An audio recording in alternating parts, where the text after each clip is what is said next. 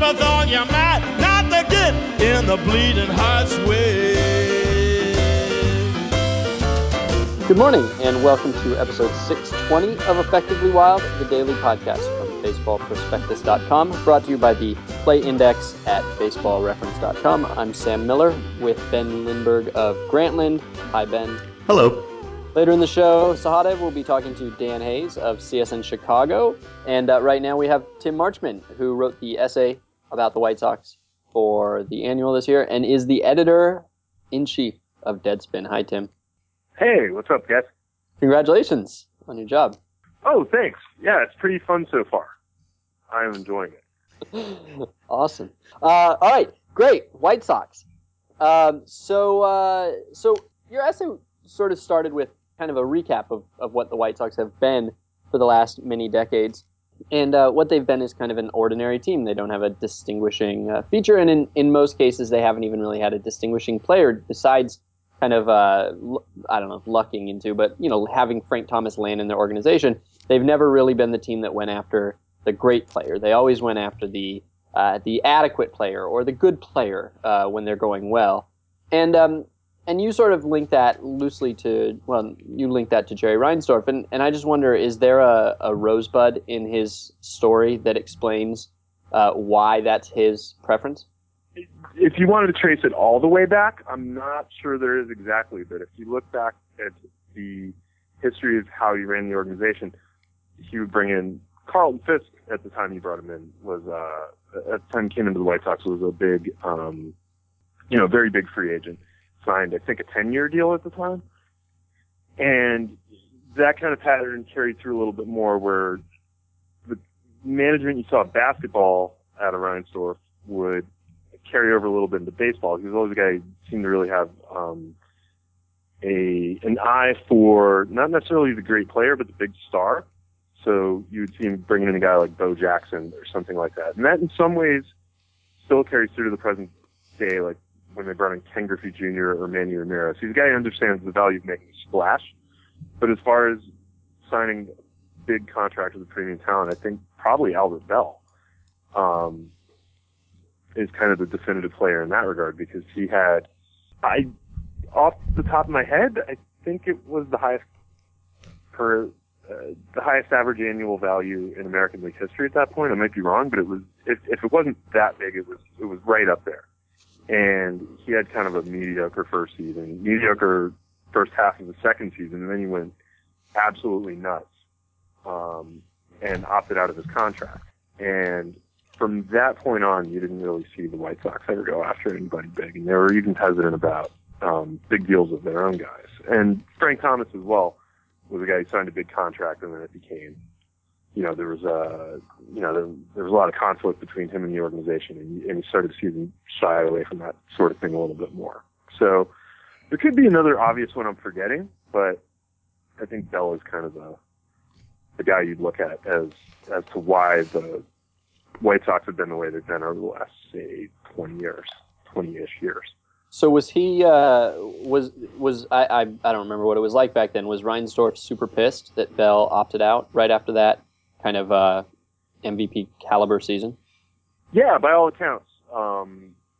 He was mad, as you would be. And he's a guy who, one of the really nice, cool things about the White Sox is that they're, like, on every level of the organization, they're really loyal. And that's had some really good effects. There's lots of continuity, and they treat people well. Reinsdorf was one of the guys who stuck up for organizational employees when there's some talk about stripping their pensions, for instance. I mean, he's a guy who, thinks of himself as kind of a magnanimous, take care of people type guy. But he's very much the kind of guy who would look at Bell having had that crummy first season and then opting out and saying, this is a modern ball player, no loyalty. I had to pay him when he wasn't hitting anything, and then the second he sees a chance to make more money, he goes and grabs it. He's not as much of a cartoon villain as I think he's often taken as, because of his role in the strike and his general attitude towards labor. But he does have this really paternalistic aspect to his character that would come through in something like that. So Bell that season had a 172 OPS plus, and the White Sox had not had anybody have a season approaching that until this year, when Jose Abreu had a 169 OPS plus, highest since Bell. And in your essay, you note that Abreu got the largest deal in White Sox history, which kind of blew my mind because it's only what $68 million, which is fairly modest these days. And Abreu was not seen as any sort of a sure thing or anything like that at the time. It would have I never would have guessed that in all these years they hadn't managed to give anybody that much money in one swoop.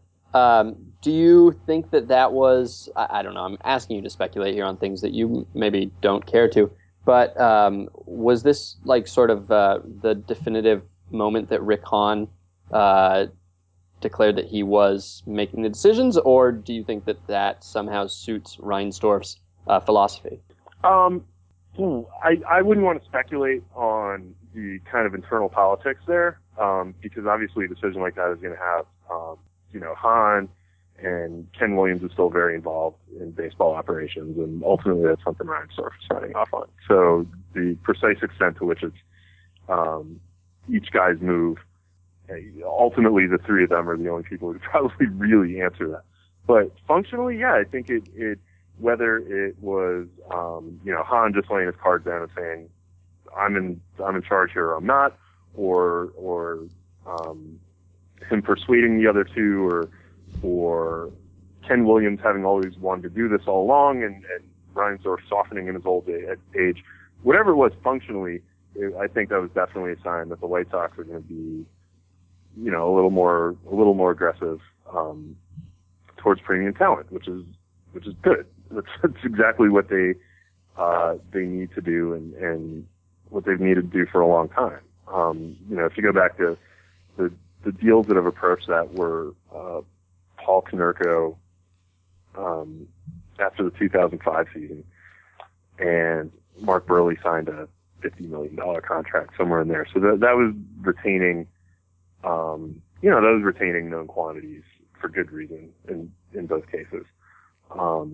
But they hadn't gone out on the market and grabbed done anything like this.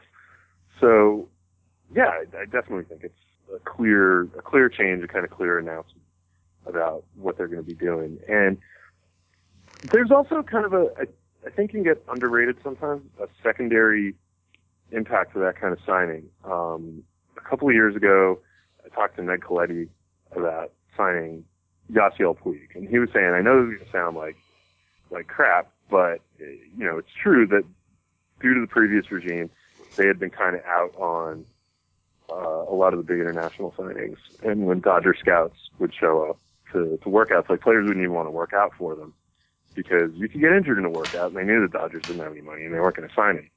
And then after they signed Puig, it was kind of an announcement: we're in this market, we're serious.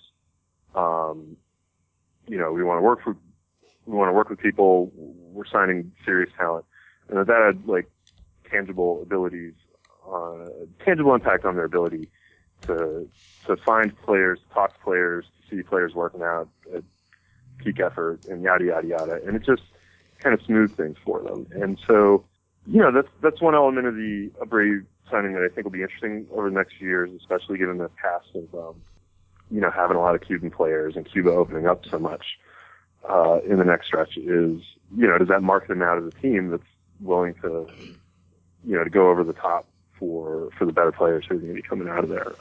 My suspicion is it will, and that's really good. You mentioned in your essay that one of the virtues of White Sox fandom over the last several years has been that even though they were a losing team, they were not an embarrassingly losing team. They never really bottomed out to the extent that certain other teams did. And the other teams that have kind of taken a step forward along with the White Sox this winter, like the Cubs or the Astros, had this very clear, well-charted rebuilding plan that we could all see coming for years and project when they were going to make that transition from losers to winners. And the White Sox were not on that sort of plan, at least that we could perceive. Do you get the sense that they always planned for 2015 to be a big year for them, or were they kind of caught in between and sort of operating by the seat of their pants? Or do you think it's as surprising to them as it is to us that they did as much as they did this winter? No, I think that was the idea, because they had Dunn coming off the books and Konerko, and so they knew they'd have some money coming up. And I think maybe last winter when they didn't do much, that was the idea. We're not going to do anything, so let's bite the bullet this year and hold off, was kind of the general sense I got. And they did well with it.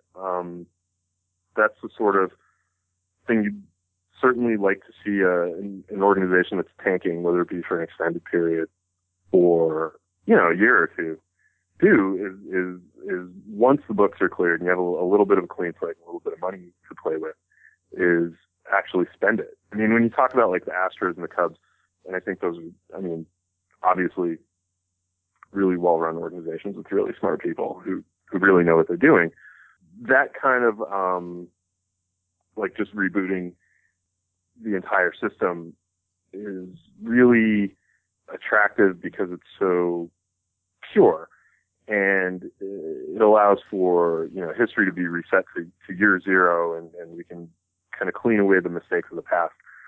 But when you look at what the White Sox did and how those teams are positioned for maybe the next couple of years, I think you can see that there's some real merit in doing it that way, and trying not to be totally embarrassing, and then just go for it once you have a little bit of money opened up.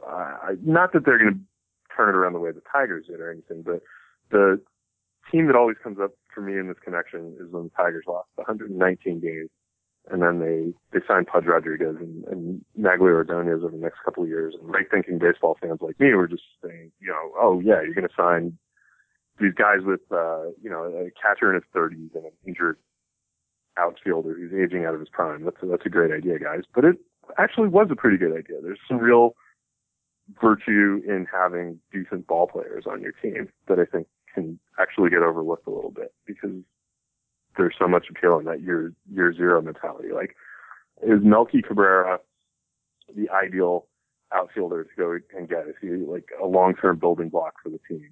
No to both, but he'll help them win this year. He doesn't toss a ridiculous amount of money, and he's being compared, they had a black hole in left last year, essentially. So he'll do some real good for them. And that's a good mentality to have, especially since you're zigging a little bit where other teams are zagging, because I think the general shift in the game has been to stay away from that kind of player. So it might open up some opportunities for them if they're willing to not to go all in on,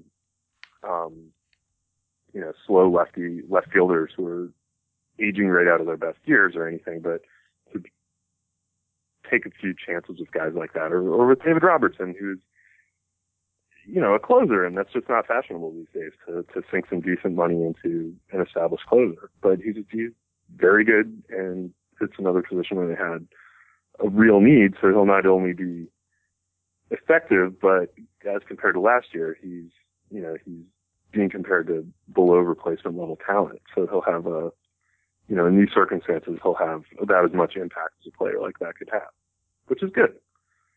The other thing is that they managed to do all this and by signing everybody mostly, but they instead of doing a lot of trades like the Padres did, but they managed to do all this without really sacrificing much of their farm system, which is unusual for the White Sox. The White Sox were as clearly associated with the bottom of the prospect rankings as any team in the last 10 years, and they've slowly started to move up. They're right around the median in our latest organizational rankings, and I think this is like the fourth year in a row that they've edged upward despite some promotions. And Carlos Rodon is in particular a very aggressive signing, drafty. Was the White Sox permanent spot at the bottom of the rankings, as you understood it, more due to a philosophy about acquiring talent or was it more a philosophy about getting rid of talent in exchange for big league talent? Well, I think the big thing there is how much of a hangover they had, because the guy who was supposed to be scouting international talent for them was embezzling money and signing like 30-year-old prospects, for inflated deals and pocketing part of it. They had a real serious problem there, and that sort of thing takes years to come back from. And you combine that with Ken Williams being a guy who, has obviously always been very willing to trade prospects out of the system. It's just a real bad mix. So I think some of that is just the after effects of their having had this guy working against their interests, kind of flushing out of the system, so that they're operating more like a normal team now. And some is just valuing prospects more and not getting rid of them. They're moving on up. It's interesting though, because they're, for a team that has always been as as terrible in prospect rankings as they are, they've come up with players through various avenues, either out of their system or from international signings, who've been very effective for them. It's a weird little paradox in that they haven't really had much obvious young talent in the system, but they've been able to come up with players who are doing useful things for them, which is ultimately the aim of the farm system, even if you go about it in an ugly way. Does everybody in Chicago call him Ken instead of Kenny Williams? Is this like calling soda pop? It goes either way, but he's been known as Ken for some time. Although people call him Kenny too, I don't think it makes too much of a difference. Yeah, I've always called him Kenny, and now I feel like if I'd been calling him Ken for the last 4 or 5 years, I'd actually hold him in higher regard. Yeah, that's part of why I had to train myself into doing it, because it was Kenny for so long. And the idea is he's I forget what exactly his title is, the president or vice president or whatever, but he's a big organizational higher up. He's been he's been around the game forever, and by gum, if he doesn't want to be called Kenny any more than I want to be called Timmy, then that's okay with me. So, one of the essays in this year's book was about the Braves being only looking at internal candidates anytime a job is open. The Twins essay last year was sort of the same. It was about how fixed they were in their own culture and how they only hire within their organization. And the Twins, I guess when they hired Paul Molitor to be manager, he was a Twins guy. He was an internal Twins guy, but he was seen as an alternative. Even though he was part of the culture, he was different from it. He was a fresh voice in the culture. And I guess the White Sox sort of have the same thing. They've had this really steady personnel group for decades. But Rick Hahn didn't really, it has always seemed different from it. And so even though he's the internal candidate, even though he was the groomed candidate, and that he doesn't actually bring a new face into the organization, it does seem like he is different. Is that kind of your perception? Is Hahn the key personnel change here? Oh yeah, he's definitely different. He's a quant guy. He went to Northwestern for business school. He has a background that would fit in any organization that was perceived as a little more forward thinking. And that's something that's kind of been interesting about seeing this, is you're seeing a guy who's coming into coming into control in a very staid organization, with maybe a little more sophisticated, or however you want to put it, approach. But he's a guy who's been working for them forever. He's not coming in and upsetting the apple carts and firing all the scouts and getting rid of all the players and doing all that sort of thing. It's actually kind of a unique circumstance, because you get the idea of, maybe some fresher thinking without totally disrupting the good parts of the organizational culture. It's a little bit of a unique dynamic, but regardless of that, it points, as I think is very much the case with the Twins and the Braves, to a problem, which is just that you absolutely need to have new people coming in, because cross fertilization and pollination is how good ideas get spread around. And as much as you can cultivate continuity and loyalty and a certain way of doing things, people having good relationships with each other and being able to trust one another and all the things you get out of a real culture of promoting within, which are all things with real tangible value, you end up being, you can end up being too inward looking, too inward focused, and things just get a little stale. So it's it's something they're gonna have to struggle with over the next few years, especially because the team is clearly poised to get a lot better, which is not necessarily the time you start looking around to hire new people or bring new people in. I wanted to ask you about Abreu, because you mentioned in your essay that he was sort of a different guy in the second half, really just as good a guy, but kind of different. He was, in the second half, he was a 350 hitter with a 435 on base percentage, and maybe some of that was a kind of fluky BABIP thing. He didn't hit for as much power. And I was thinking maybe pitchers were pitching around him, and I don't know, I just looked and it seems like he saw more pitches in the strike zone in the second half of the season, maybe once it became clear that he wasn't going to chase everything. So how do you see him in his second full season? It seems pretty clear that there's not going to be some second trip around the league adjustment that makes him helpless. But is he Miguel Cabrera, essentially, the guy that you comped him to in your essay? Or is he more of a mix of his first and second half guys? Yeah, I think he's somewhere in the middle, and that's probably a cowardly thing to say. That's the easy thing to say. But it's true.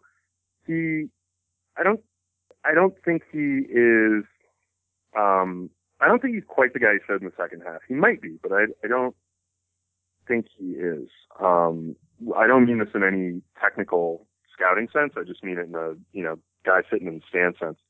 But his, swing seems a little long to be Cabrera and even a little bit slow. I mean, that was the knock on him when he defected, was that he had, he supposedly had a slider speed bat, which he absolutely doesn't. But, he's a little bit dead body, I think, to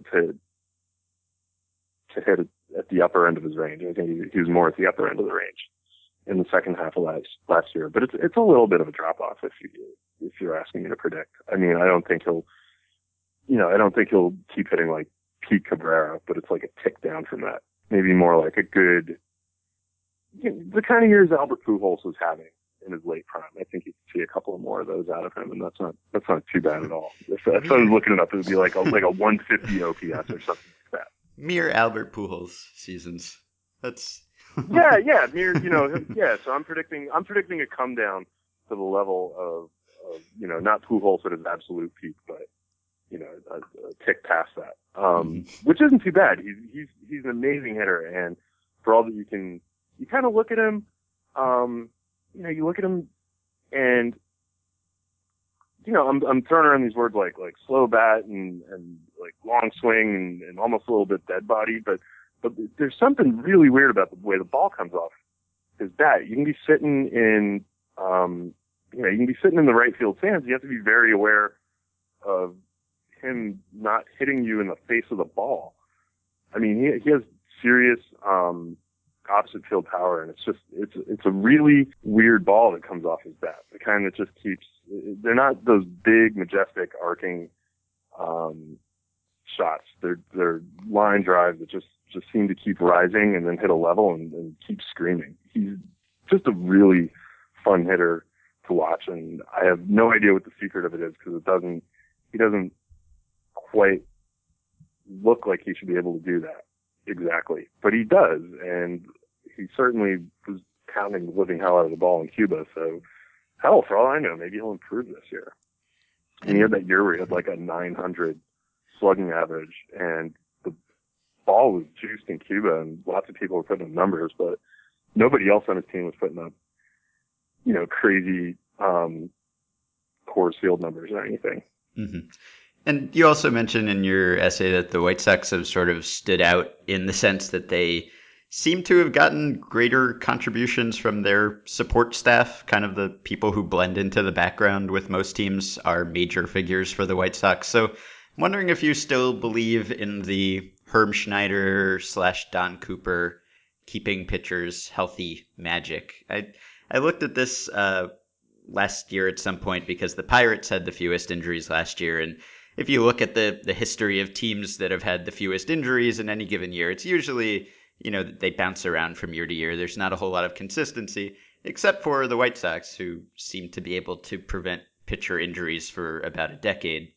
And at the time that I looked, the White Sox had actually been in the middle of the pack, something like 17th most pitcher games lost to injury over the last couple seasons. So how long does it take for us to stop believing in that magic? Were they just lucky in the past and their luck has run out, or they still know how to do it, but they've been unlucky lately, or maybe they've been recruiting pitchers in a different way so that the injury ability doesn't manifest anymore? Do you still buy it? Yeah, that's a big question for them, right? I think there's a few things there. One is the time when they demonstrably had the fewest injuries. They had Mark Burley, which if you're looking at, what are they getting out of their starting staff? Mark Burley, I think, is a guy who, if you put him at any point in baseball history, would have been a guy who's pitching 220 innings a year for forever. He's just one of those freak guys. So it's not to say they had nothing to do with keeping himself healthy, but that's a hell of a place to start.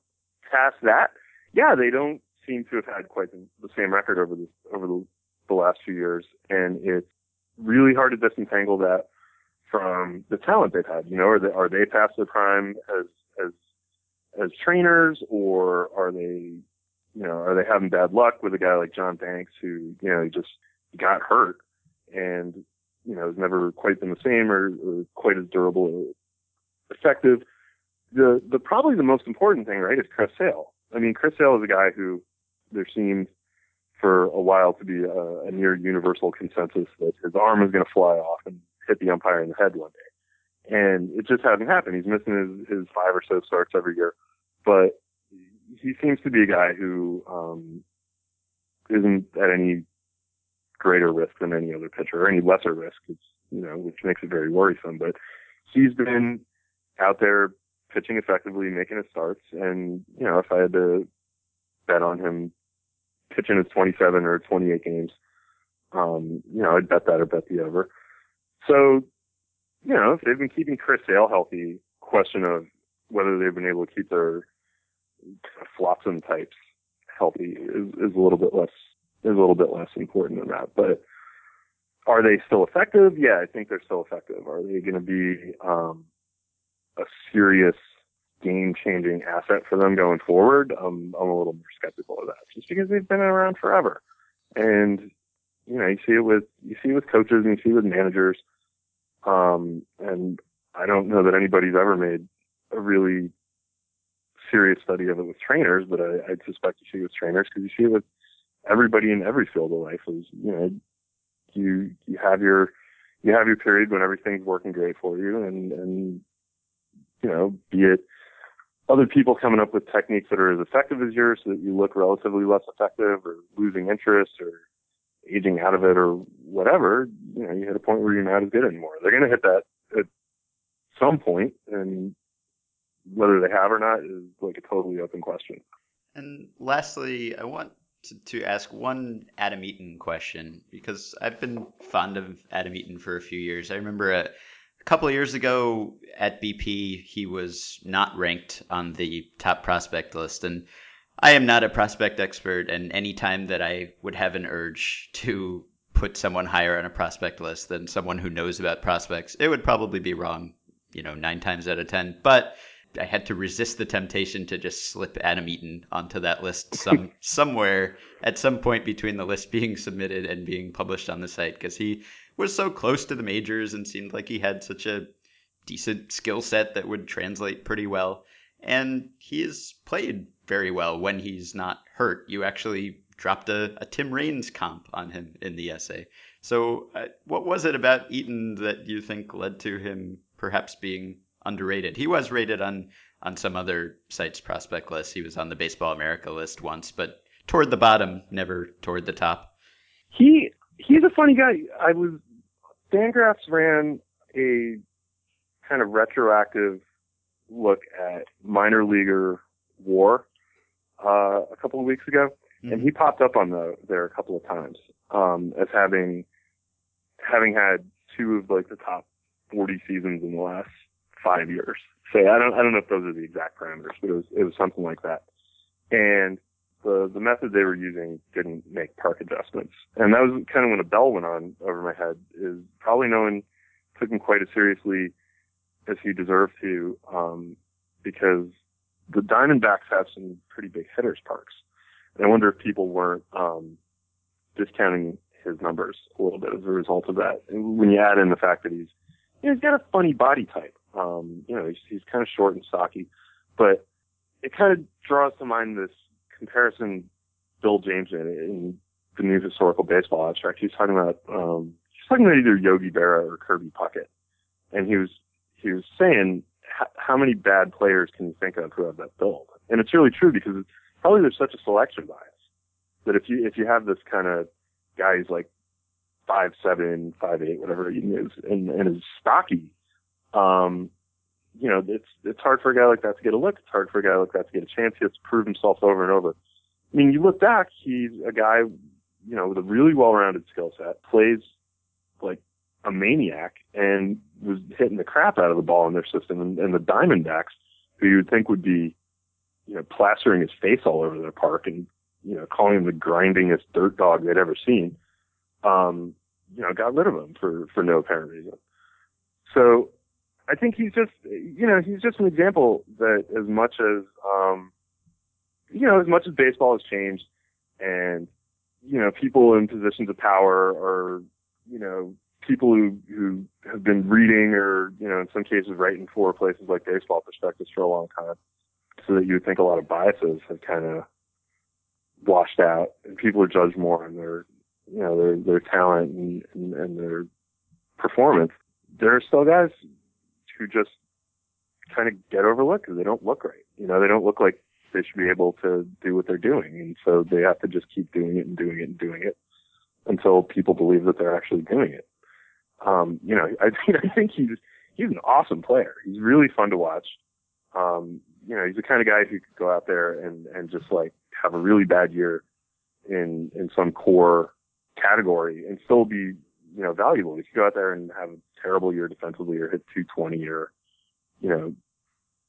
hit 5 home runs or something, and still have a really good year, just because it's a really well-balanced game. You should probably be a little pickier about stealing bases, but and maybe not running into walls so much, but, what are you going to do? All right, so we subject all of our guests to the indignity of making a prediction. So tell us how many games you envision the White Sox winning this year, and whether that will be enough for them to finish somewhere respectable in a pretty weak-seeming AL Central. If I was going to guess, I'd say 83. I could definitely see them winning, like, if everything comes together for them, like if Rodon comes up and he's, a reasonable poor man's sale and good stuff like that happens, everybody stays healthy, Abreu keeps doing it. I could definitely see them winning the division reasonably handily, but I'd guess 83. But I don't see any reason they wouldn't be. 83 is probably enough to keep the last couple of weeks of the season interesting. So that's fine. That's where, it feels like where they should be at. If you're saying, I think they'll still be in it in September and have a shot at things. And if everything breaks right, they could do very well. But that's where they should be. They haven't been very good the last couple of years. And, if they're shooting to give fans the proverbial hope and faith while making a play for the next couple of years after that to maybe add another big bat or whatever, that's fine. A very good development. And, I think they should be pretty pleased with themselves, no matter how the season turns out, because they put themselves in pretty good position. It's hard to turn things around. If they improve by 10 games, that'll be a big deal, and they'll still just be kind of sitting there a little bit above the middle of the pack, a return to their traditional historical position. But there are definitely worse things in sports. I've been thinking a lot about the Philadelphia 76ers lately, and just how they're literally telling basketball fans in Philly, like, you're not going to have anything worth watching for years. Mm-hmm. Go find some other team to root for in the meantime. You're not going to be able to come to our arena and just watch a fun basketball game for a really long time. So, as much as you can kind of poke the Sox a little bit for historically being this very average team, there's value in average. You have a 50% chance of seeing a win, and you'll probably see something credible, which is a lot of what teams should be offering. It's hard to do that. All right, so Tim's essay on the White Sox is in the BP Annual. You can find him on Twitter at Tim Marchman. You can read him at Deadspin. You can read everything at Deadspin because it has his fingerprints on it somewhere. Thanks a lot, Tim. Thanks for having me on.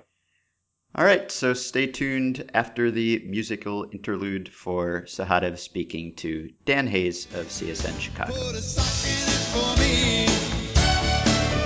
Put a sock in it for me. Put a sock in it for me. I'm tired of this double act. Just go and put a sock in it for me. Welcome to the second half of the Effectively Wild podcast. I'm Sahadev Sharma, Associate Editor for Baseball Prospectus. With me is Dan Hayes, who covers the White Sox for CSN Chicago. We're going to preview the 2015 Chicago White Sox, who are projected for 78 wins, which I feel is low. I'm going to guess Dan does too. I read his work and I'm friends with him, so I know that he's a little more optimistic than in the past than we have been with this White Sox club. Let's kick it off with the catching situation, Dan. I looked at the 40-man and there were names that I was surprised to see, I guess. Kevin Smith, I didn't know much about him. Nieto, we remember from last year, but then there's Rob Brantley, and then there's two guys in camp who aren't even on the 40-man in Soto and Kataras. It's a interesting situation. I'm assuming they're just going to carry two catchers, and there's a ton of names right there, and two of the bigger names aren't even on the 40-man. How do you think this shakes out? Are they just having a full-out competition, or all five of these guys really have a chance for that backup spot? Right now when I look at it, I think that the two veteran guys are probably the ones they're leaning towards. They really like Adrian Nieto, possibly as a guy for the future. Last year he came up and he was 24 and had never played above the A-ball. And he held his own. He treaded water, but at the same time they didn't feel comfortable enough to play him more than once a week. And I think that, that was something that they were able to do because that team wasn't built to probably compete very much last year. They had so many holes that they knew their limitations, and they were willing to sit on him because that guy, he's better than most of the guys that they had in their system. So I could see him being at double A, more likely triple A, and being the everyday guy and getting a lot of it at bats and just the chance to play every day and taking what he learned this year. You look at Rob Brantley, they like him more than some of the scouts had said. They think he's a little bit better defensively and has improved. And so he's definitely in that mix. But I really do think that if Giovanni Soto is healthy, that's their guy. You look at what they need. They need someone to come in and play probably 2 days a week behind Tyler Flowers. And if Soto, he's been limited to 177 games over the last 3 seasons. So the good part for him is he can come in, try and prove that he's healthy and not need to be the everyday guy. And it gives him a chance to kind of get back to where he was. I think it was really encouraging what he was able to do in September with Oakland, both offensively. There probably is a little more in the tank than what he showed with the A's there. But defensively, I think he threw out almost 50% of his base runners, or maybe even 9 of 17. But, that wild card game against Kansas City drastically changed when he left. But I think that's a good solid option there for them. And George Gutierrez, clearly He's got some left-handed pop. They're better off at that position than they were a year ago, just because I think that they have guys they won't hesitate to use. And I think last year it was kind of Tyler Flowers was the main guy, and they thought the best chance of winning was with him back there. And they probably have some guys who they really would feel comfortable with throwing back there a couple times a week this year. You know, Tyler Flowers, I looked back at some of the numbers, and he had a real nice end to the season. It turns out he's a really good framer. He takes a lot of heat, but I read that I think he's wearing contacts or something like that really helped out his eyes, and that's kind of when when everything clicked for him in the second half. Do you think it's for real? Do you think this is a guy that can maybe turn out to be much better than we expected coming into last season? He had like a 1 for 50 streak. I remember we were talking about it in the press box at one point. He was just awful at one point last year. Is he a lot better than maybe we expected? I think one thing that will help a lot is having that backup, that veteran guy, to give him rest. You look at the times when he was good last year. I mean, he was a really streaky player. He was very good in April when he was fresh. He was very good in around the All-Star break right there when comes back off a couple days of rest, and he was very good in September when they had 3 catchers and got to sit a little bit with Josh Fegley up there. And I do think that he'll be more consistent because he won't be wearing down. I think that probably caught up with him a little bit. You know, you look at what he did last year offensively. It's still not great. It's still not attractive, but it's so much better than the 195 he hit the year before with the 10 home runs. And I think that there's more in the tank. He's never going to be a guy that hits probably higher than 240 or 250, but he definitely has 17 to 20 home run power. We saw a little bit of that last year. We saw some of it late, which I think is a positive sign for him because had a couple of 2 home run games there in September. And I think, you know, he's in a better spot. Like you said, he is definitely works well with the pitching staff. The pitchers love him. And like you said, the framing has always been good. So there was good improvements for him with the arm last year too, a year removed from that shoulder surgery. So, you know, you can see why they stuck with him. I think that he's probably a little bit above I think he was 2 wins above replacement last year. That's probably where he is, a 2 to 3 guy max. But you don't need all-stars at every spot. And if you got a guy that the coaching staff feels comfortable with like they do, it works out well, especially because the pitchers, you know, they really do love him. Hector Noesi kind of, you know, they picked him up off the scrap heap last year, and he wasn't, you know, he wasn't a superstar by any means, but he was a solid 4th, 5th starter, and Coop has been raving about him. What has Coop specifically said? What has he worked on with him that makes Coop so positive that this guy's going to be a solid back of the rotation arm? Well, I think they made some mechanical adjustments last year and just shortened his delivery a little bit, and it really helped him keep the ball down. And that's the thing, you know, like you said, probably as a 4th or 5th guy max, because the stuff it's solid. The fastball is 92, 93, but when he keeps it down, he works quickly and he's an innings eater. And that's the one thing I think this staff, if they can stay healthy, really is going to help out the bullpen a lot, because you look at Jose Quintana and he's had 200 innings each of the last 2 years. You look at Noesi, I think he had 166 innings last year. He missed all of April as far as being a starter. You know, he was with 3 teams in relief and needed to be built up. And he was a big innings-eating horse. John Danks had 193 innings. Chris Sale's been close. I know the injury subtracted some innings off of his year last year. And then you got Jeff Samardzija. So if you can get 5 guys that average 180, 190 innings between the group, you're really lessening the load on the bullpen. And I think that's the one good thing about the back end is those guys really came through with some big innings for them last year. Given that the 5th spot was so tenuous and you had Chris Sale go out with injuries, the fact that they didn't really have to dip too deep. Scott Carroll made a lot of starts. Andre Rienzo did. And they didn't. I think they went about 7 guys deep on the starting list, even though they had injuries. So, you know, that's a strength for them, that going that way. And Noesi really has some confidence out of those changes. And I think that the fact that he put them to practice all last year and comes back this year, I think one thing that he needs to do a little bit better is keep his misses with his off-speed stuff out of the zone. They're talking about better misses and not leaving him up.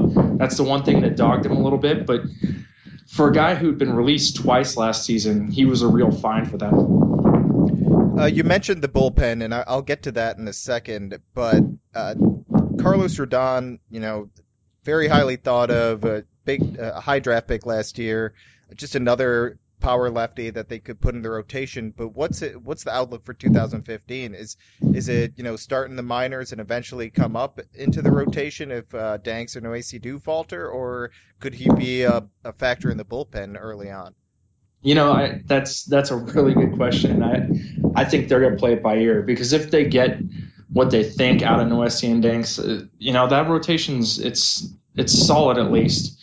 But Rodon clearly could be a factor in it, and I wonder if they'll do something like they've done with Hector Santiago in the past, where he starts once in a while, pitches in a number of roles in the bullpen. Obviously, they brought Chris Sale to pitch in the bullpen in 2010, and it was because that's what they needed. And there's a chance that's what could happen with Rodon. He's definitely a talent. I mean, you look at him out here, and he looks like a pro. I mean, he really. We'd heard all these things about him. One scout last year told me a top 10 pitcher on the planet, and you see him out here, and he does not look like some of the younger guys. He's just built differently. Jeff Samardzija talked about that a little bit, how he just looks like a pro pitcher, and the stuff is outstanding. I mean, the slider is it's fun to watch. Let's just say that. And so I think that in some way he can help them. I think they're still trying to figure out what that is. They don't have to rush it. And, it could be earlier than we expect. It could be a lot like maybe Chris Bryant, what they're saying about the Cubs, where they just try to keep him around so that they get that 7th season out of him, push him back a month and bring him in and get that 7th year of team control out of him, which, that makes a lot of sense for teams to do, especially when you have a talent like that. Yeah, and he's represented by Boris too, right? Right, and he's going to get paid no matter what. That's the thing. If they were to bring him up and he becomes Super 2 eligible, the guy's going to, if he's as good as advertised, he's going to make his money. And I think they know that. They committed to him anyways. They're ready to do that. I mean, you don't get a talent like that very often, and they felt very fortunate that he fell to them at third.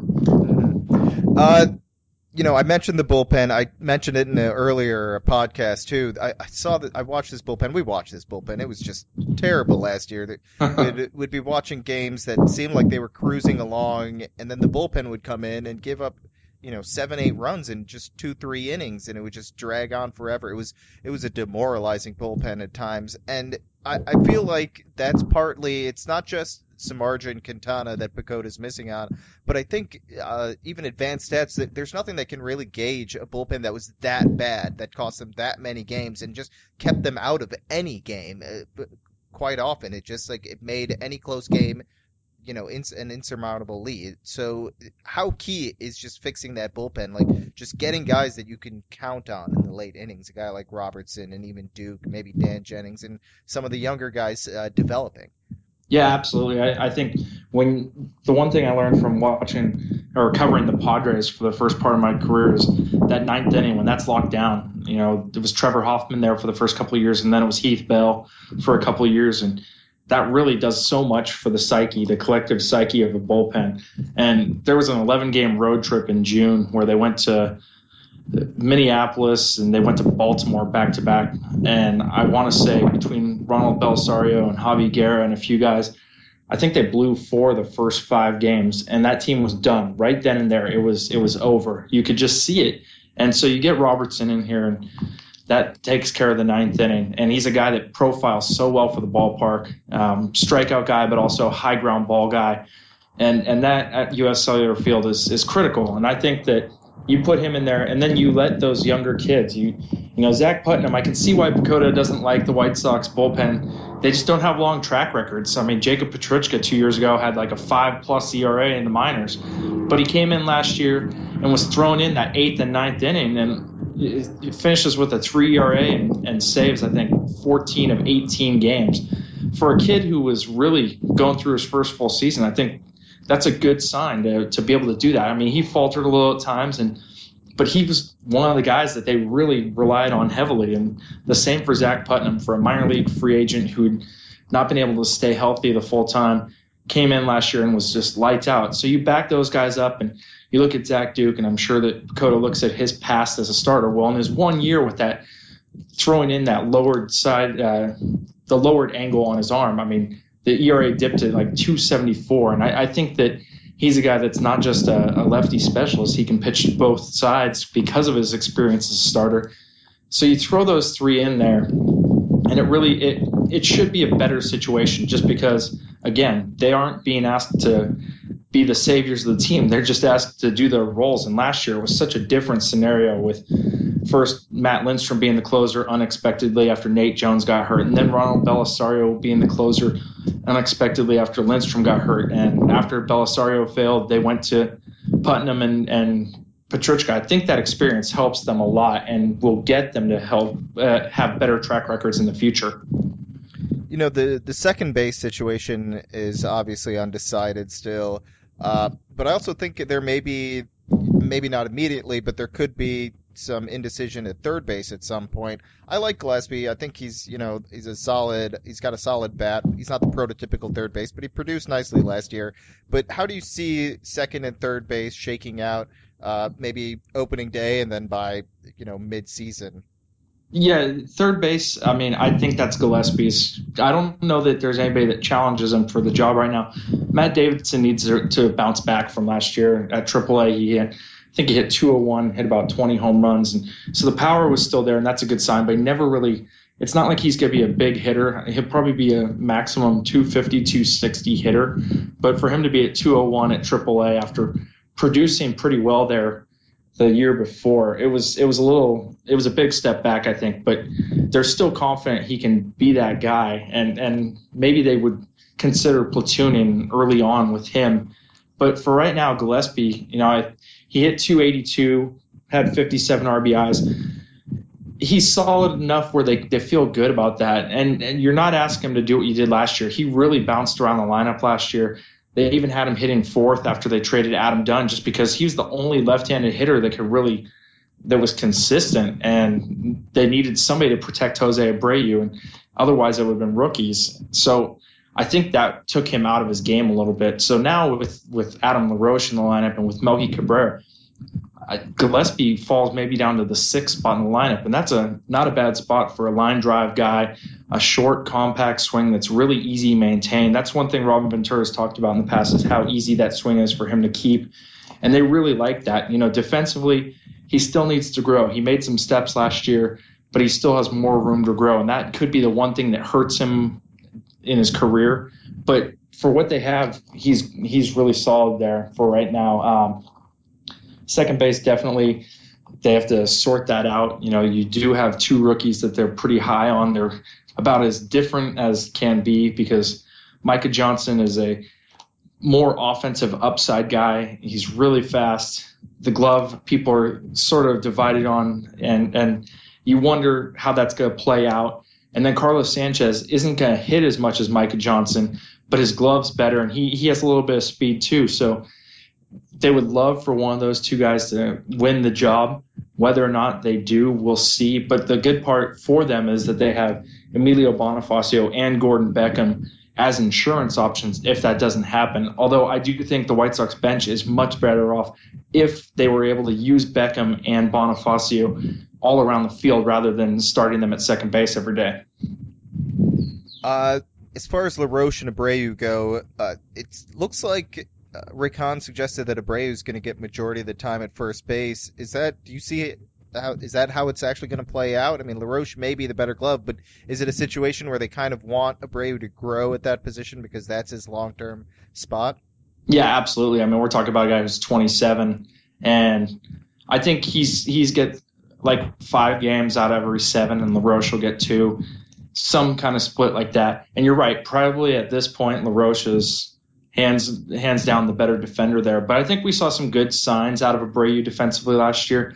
I remember we talked about it in September, how good he was going, and he had a rough game, and Robin Ventura called us out on it for jinxing him. But he really made some strides there. I remember early on he was having trouble receiving, and they fixed that really, really quickly. You didn't expect the hands to be as soft as they are. It's not pretty how he gets the balls, but he does get it done effectively. And I think that they want to see him continue that because it's just too early to make him a DH. Now, if health ever was to come into play, or if it's just not getting done, I don't think they'd have any problem switching it up, for the sake of the team. But I think they do want to continue his development there for sure.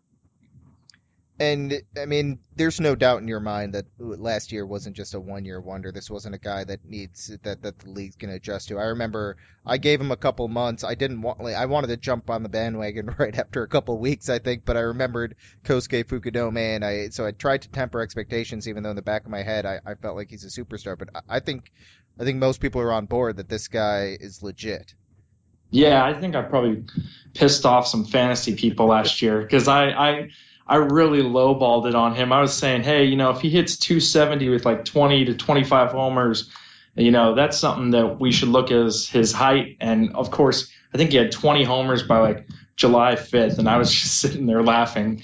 I'm hoping nobody finds that interview anywhere because I will be crushed by that one. But think about the fact that last year Adam Eaton got on base about 36% of the time, and then whoever was hitting in that second spot, they were terrible there. They eliminated him all the time. I mean, Alexi Ramirez was hitting the double plays all the time, and that's one of the good things also. Connor Gillespie moves down. Well, Alexi Ramirez might hit seventh in this lineup, and that's a spot where he can just worry about hitting home runs, driving in runs, steal the occasional base, and in that second spot, not erasing Adam Eaton. And you get two guys on in front of Abreu, Melky Cabrera, and Adam Eaton, and you're looking probably at even more RBI opportunities. And you've got Adam LaRoche protecting him, and I could see him having better numbers. He slowed down last year.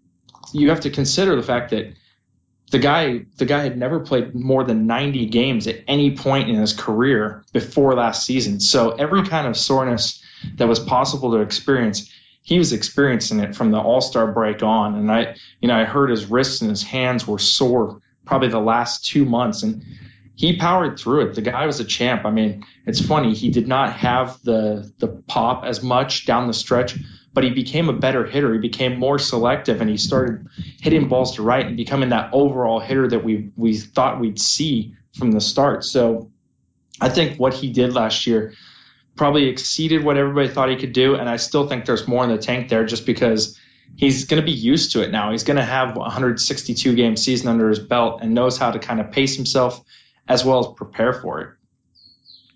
Chris Sale, there's not much we can say about him as far. He's just a stud Cy Young candidate, one of the best arms in the game. Does he have a new post-game shtick for us? That's what I want to know. Yeah, it's gonna be hard to top last year. That word of the day thing they used every start. One, not every word was used properly. There were a few times where it was a little bit of a stretch, but it's going to be hard to top that because that was something that I remember going through September and going, this is the boring time of year. This team's out of it. So we're doing features, and waiting for his word of the day was fantastic. I remember we were in Boston maybe in July, and the other writers heard about it, and they were cracking up, and they loved his usage of whatever word it was. And it's something that it was probably to go along. I mean, it just made a fantastic season a little bit more enjoyable for us, and I think the fans kind of liked it too. So I don't know how he can top that. I mean, unless he has somebody doing some crazy stuff in the background of every one of his interviews, like juggling or something like that. I don't know what he could possibly do to top it. All right, this is how I'm letting everyone go. I just want to know, it's not the most important thing. It's not the key to the season, but what storyline, event, whatever it may be, what are you looking forward to covering as a reporter for the 2015 White Sox? Man, that's a good question. I mean, I think Rodon will be a lot of fun to see if they bring him up, but maybe mostly it's going to be what Avisail Garcia turns into or doesn't, and that actually turns out to be something really important. Clearly, because I think they're looking at him batting fifth, but there's so much potential there, and we haven't seen it over a full season. And obviously, he kind of got robbed of that last year by missing 4.5 months with the torn labrum. But he could be a monster and hit 30 homers. I don't know that his track record's ever shown anything like that, obviously, but he's so big and powerful. But at the same time, he's quick. And I want to see what he's able to do with 500 plate appearances. He only has 500 plate appearances over the course of his professional or his major league career so far. And he, it's just there's the potential that is there is interesting to me. It's one of the few areas where there isn't a track record to back things up. And he's come into camp lighter. He's on this crazy diet where he's not eating meat or chicken, something I could never ever do. but it's clear that he showed some signs in September they really liked, and then he was trying to take more pitches, and he and Todd Steverson had this little competition going on, and every time he'd take a walk, and I think he walked like 8 times in September and maybe struck out 11 or 13, but every time he'd get to first base, he'd look over to the dugout specifically for Steverson and kind of give himself a pat on the back. So it's just going to be fun to see how he develops. We've heard so much about him. I don't think that he's the dynamic player that people have said, but at the same time, I think he could be a very good player, and we'll find out this year. Dan, I'm hearing the birds in the background, so I'm getting jealous. So I'm going to have to let you go. Why don't you let the folks know where they can find you on Twitter and where they can read your work? Yeah, you can read me at csnchicago.com, the White Sox page there, and also on Twitter at CSN Hayes. All right, that's Dan Hayes, who covers the White Sox for CSN Chicago, a must-read for Chicago White Sox fans. I'm Sahadev Sharma. You can follow me on Twitter at Sahadev Sharma and read my work at Baseball Prospectus. Dan, thanks for taking the time to join us. Take care. All right, thanks a lot. Thanks for having me. All right, that's the end of the White Sox episode. Thanks for listening. You can join our Facebook group at facebook.com/groups/effectivelywild. You can send us emails for this week's upcoming listener email show at podcast@baseballprospectus.com. Rate and review and subscribe to the podcast on iTunes. If you missed last Friday's show, you can go back and check that out. Sam and I made an announcement about a book that we are co-writing at the beginning of that show. And you can support our sponsor, the Baseball Reference Play Index, by going to baseballreference.com, subscribing to the Play Index using the coupon code BP, and getting the discounted price of $30 on a 1-year subscription. We'll be back with another team preview podcast tomorrow.